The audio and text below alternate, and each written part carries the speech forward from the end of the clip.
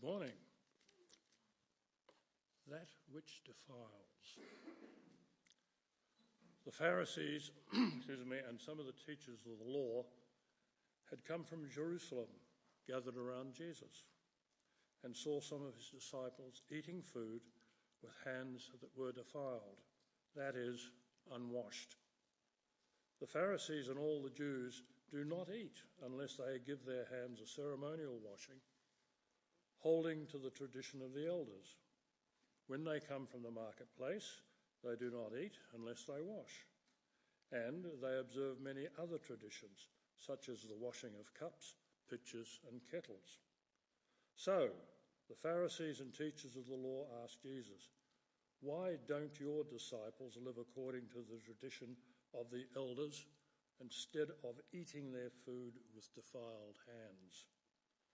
He replied, "Isaiah was right when he prophesied about you hypocrites, as it is written, 'These people honour me with their lips, but their hearts are far from me.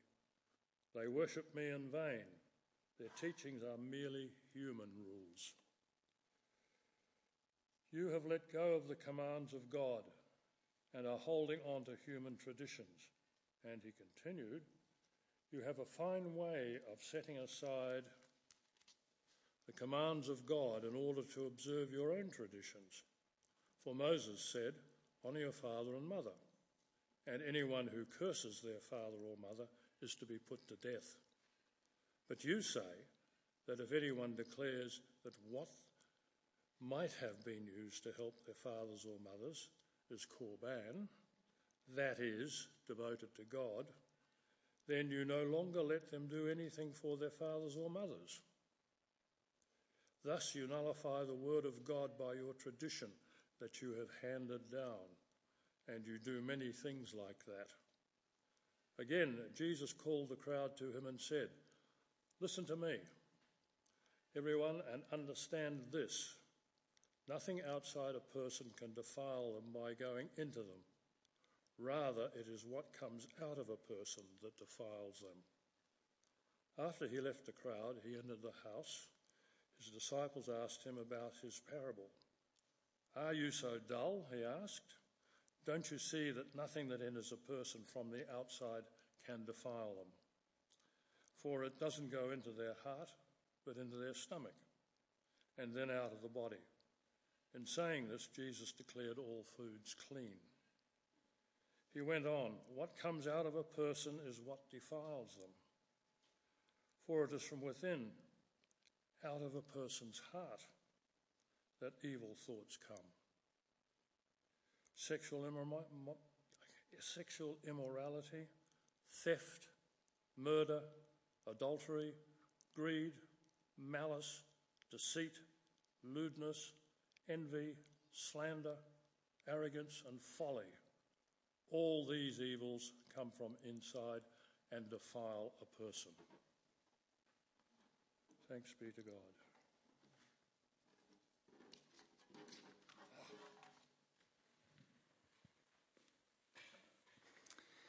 Thank you, Graham.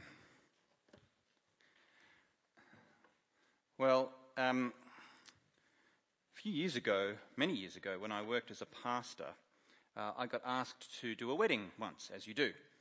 And it was a wedding that the couple wanted to have in quite an old, formal sort of church building. So they rented this church, and it was a beautiful old church. And we set about getting ready for the wedding. During the rehearsal, the church actually provided for me, the celebrant, a helper. They call them a verger, someone who's going to help out getting ready. Oh, it's fine. So I had this verger with me, and this verger was someone who had a role at that church and was also studying the Bible at a theological college, kind of like this one, but from a different tradition. So we got set, organising the wedding, getting everything set up, and at one point the verger came up to me, quite distressed, and said, "I've just noticed something." I thought, "What is it?" The tablecloth at the front on the, they call it the altar in these types of churches, but we call it the communion table. The tablecloth on the communion table is the wrong colour. What do you mean the wrong colour? It's the wrong colour. It's not that liturgical season. You might know the church has liturgical seasons. At the moment we're in Lent, and we have Advent, and we have Eastertide, and we have Christmas, all those kinds of things, Pentecost, and each of them has a colour. And the colour often matches the linen, or the linen matches the colour. It was the wrong colour, and the Virgin was quite distressed about this. So I said, look, come here. I don't think they'll notice, and I don't think they'll care. Let's just keep it between you and me. No one else will know.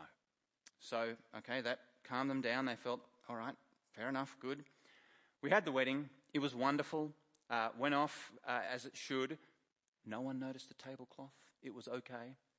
And during the wedding, I preached a very simple sermon, just from Genesis chapter 2, which talks about the creation of Adam and Eve and marriage. And it was very simple. I just went through a few verses and explained how God had designed this, and it was a good thing to be married. At the end of the service, the verger came up to me, again almost kind of in tears, and said, "Can I please have a copy of your sermon?" I thought, oh, sure. It was pretty standard, nothing special, but gave him a bit of paper it was written on. I said, I have never heard a sermon like that in my whole life.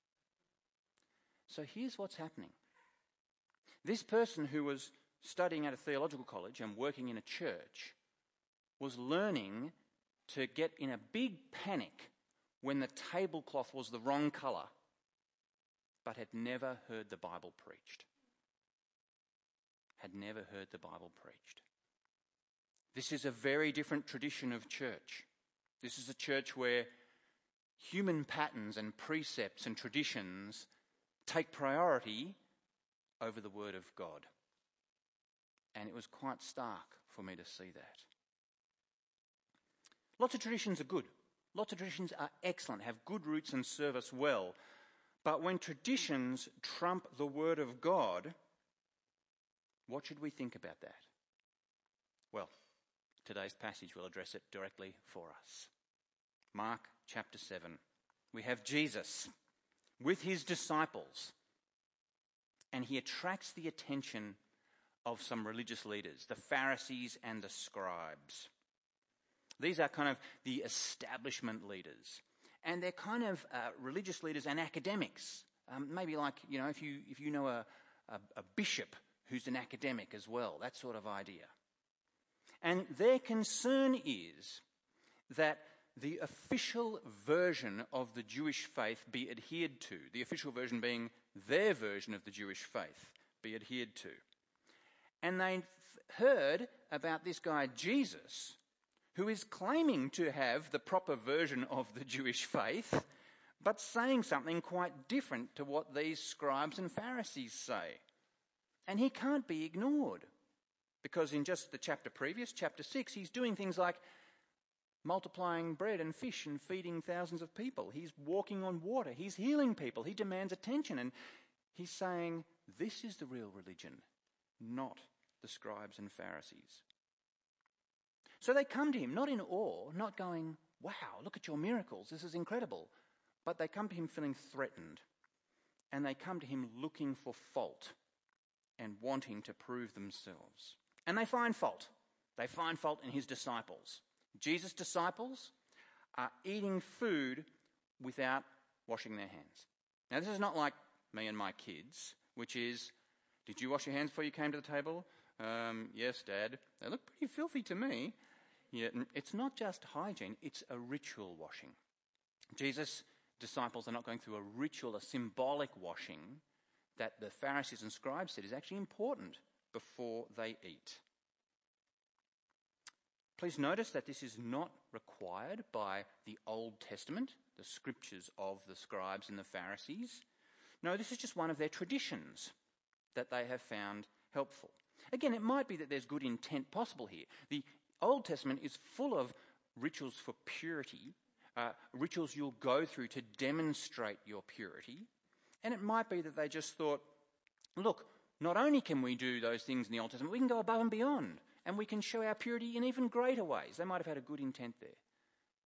Or it might have been motivated negatively, which is always the worst motivation for religion. It might have been motivated by fear. That is, it might be, God's pretty strict. Let's make ourselves even stricter, just so we make sure that we don't get in trouble with God.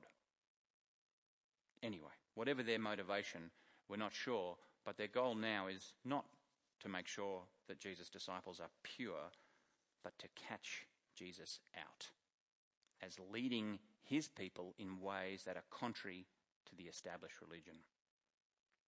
Well, in verses 6 to 13, Jesus hears this and comes back with what is a much deeper issue. He's not on the defensive. Oh no, they're coming after me. Quite the contrary. He sees straight into their motives and he spots their faults and their hypocrisies. By the way, if you ever meet Jesus, don't challenge him about something you think he's doing wrong. It will end badly for you.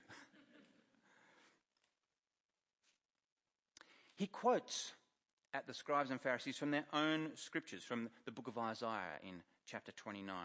That was in verses 6 and 7. And the scribes and Pharisees, they should know their own scriptures, right? They should know them and be living them.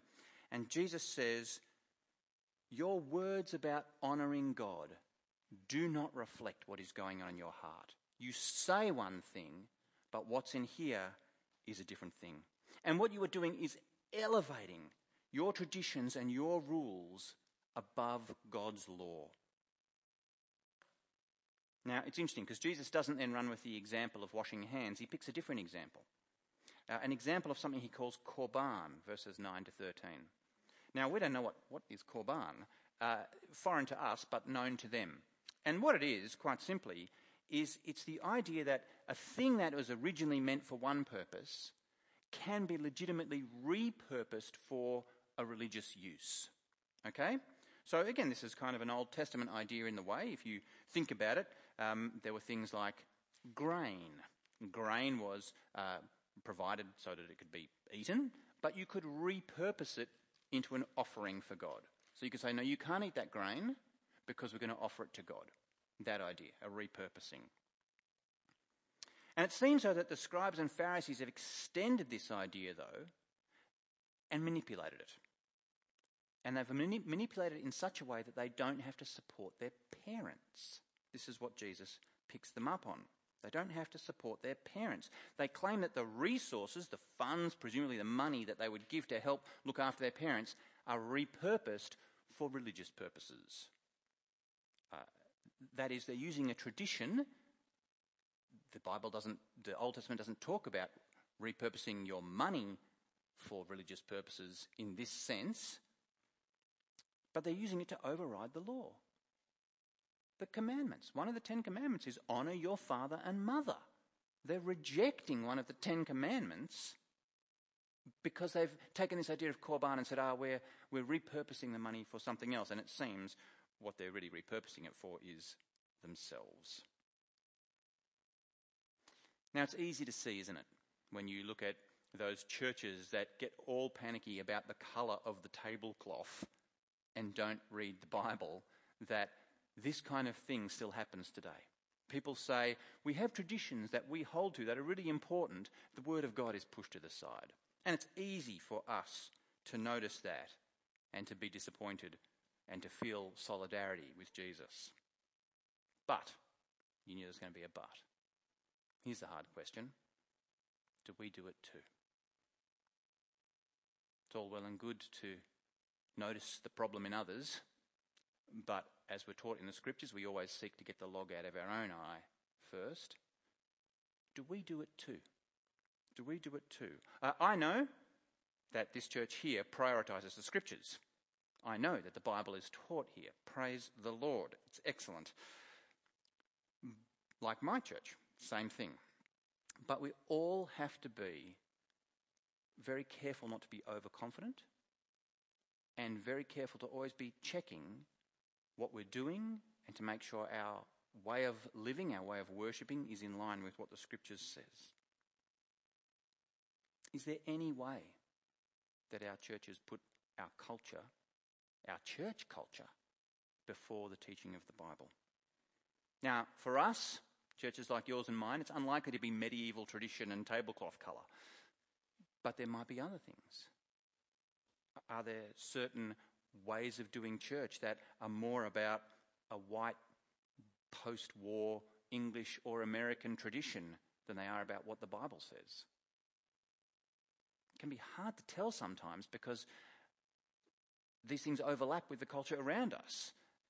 And so distilling what's just culture and what is crashing into how God would have us lead our churches and live our lives can be tricky sometimes. But it's good to ask some questions, isn't it? You know, let me throw out a few examples. Is it the Bible or our church culture that dictates the way that we do the Lord's Supper in church? Is it the Bible or church culture that says you should have a 20-minute monologue from a preacher at the front of church every week? Is it the Bible or church culture that dictates our view on having spontaneous prophecy in a church service? Is it the Bible or church culture that affects the tone and content of our prayers? There's some hard questions, right? I think about my church and think, we should think through those things. We should think through those things. Jesus is Saviour.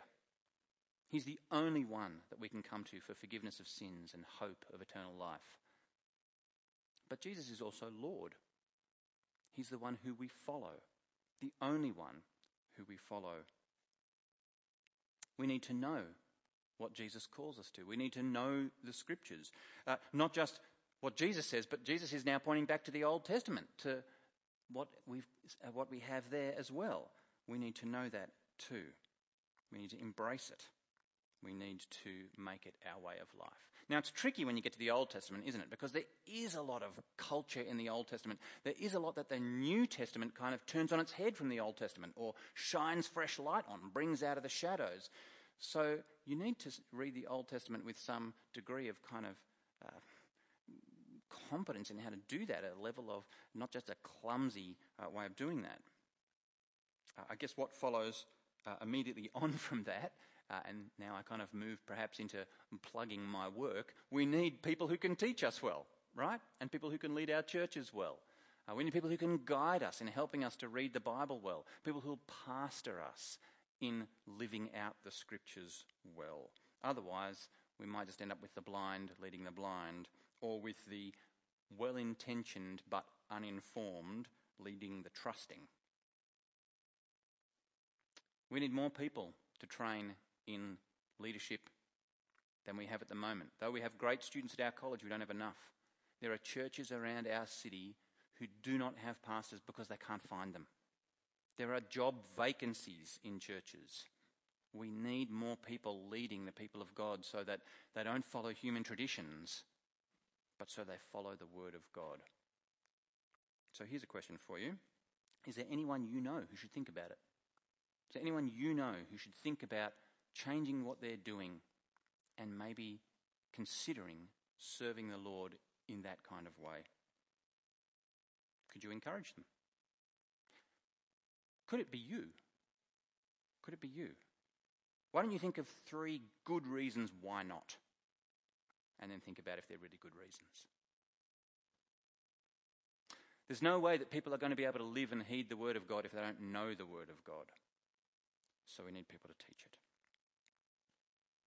Well, let's come back to the text. And in verses 14 to 23, Jesus does actually return to the issue that the scribes and Pharisees brought to him. Turns back to this question of hand washing. The Pharisees think it's important to wash the outside, but Jesus says, no, it's what's in your heart that defiles, not what's on your hands. Yes, wash your hands and get the germs off. I'm still going to tell my kids to do that. I don't want them to get sick.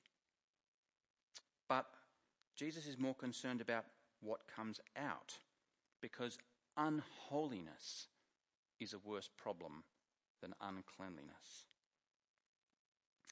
Verses 21 and 22 say it's more serious to be, question what's more serious, to be unwashed or to be ritually impure. It's from within, out of a person's heart, that evil thoughts come. Sexual immorality, theft, murder, adultery, greed, malice, lewdness, envy, slander, arrogance and folly. All of these come from inside and they defile a person. It's more important, as it were, to deal with them than to deal with your hands, the dirt on your hands. Of course, the hand-washing ritual did start in a good place. It was meant to be, I presume generously, pointing to a deeper purity. We want to be pure, and this is just a symbolic way of pointing to that. But think about what Jesus says. If it's about washing the inside, if it's about what's inside that counts, then we kind of need to wash the inside, not our hands. If that's what matters, then we need to get the dirt, as it were, out of our hearts. So how the heck do you wash your inside? That's a good question, isn't it? Eat the soap? Pretty gross. Not sure it would work. No, we need something else to wash our inside, don't we? You know, Christians often talk about being washed with the blood of Jesus. Have you heard this? We're washed with the blood of Jesus. That's language we'll sometimes use. And what is that referring to? It might be referring to the stains of sin that are on the outside of us. And so, you know, washing our clothes and being cleansed, being pure, being white before Jesus, that washing with his blood. But I wonder as well if being washed by the blood of Jesus isn't just about washing away the stain of sin, but also washing away the source of sin in our heart. That would mean, of course, that we'd need to take the blood of Jesus and not just, as it were, have the outside of us washed, but have the inside of us washed. It means we'd have to drink his blood. That sounds pretty gruesome, doesn't it? Oh, but hang on, what's the church been doing for the last 2,000 years? The Lord's Supper, where we eat his body and drink his blood. It's still symbolic, but a powerful symbol, isn't it? Of the blood that cleanses, not just cleansing our outside, but cleansing our inside. Not just dealing with the stain of sin, but the source of sin. And that cleansing on the inside, cleansing the source of sin, is something we can't do. We can't get down there. That's the work of the Holy Spirit.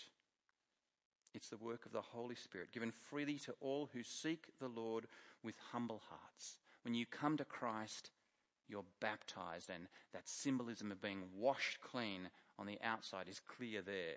And then as you live the Christian life, you take the Lord's Supper, and there's a symbol there of being washed inside by his blood too. A reflection of what the Holy Spirit has done in our hearts when we believe in Jesus by faith. Look, traditions of the church are often great. I'm a bit of a traditionalist. I think lots of traditions are very helpful and useful. They come from a good place. I'm also a fan of symbolism. I think symbols are great, be it the symbol of washing your hands or the symbol of the blood and the wine in the Lord's Supper. But it must point to a deeper reality. Traditions need to be helpful.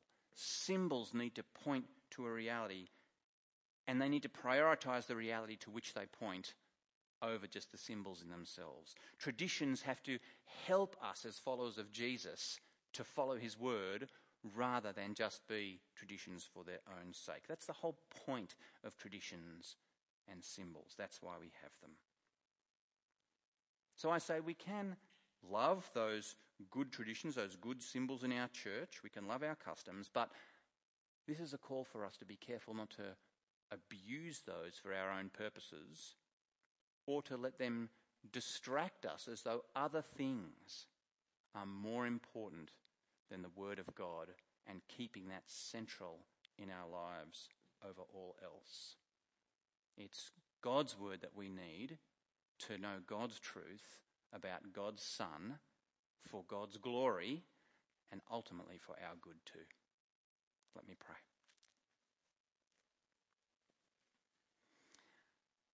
Heavenly Father, thank you so much for the Lord Jesus and the things he taught.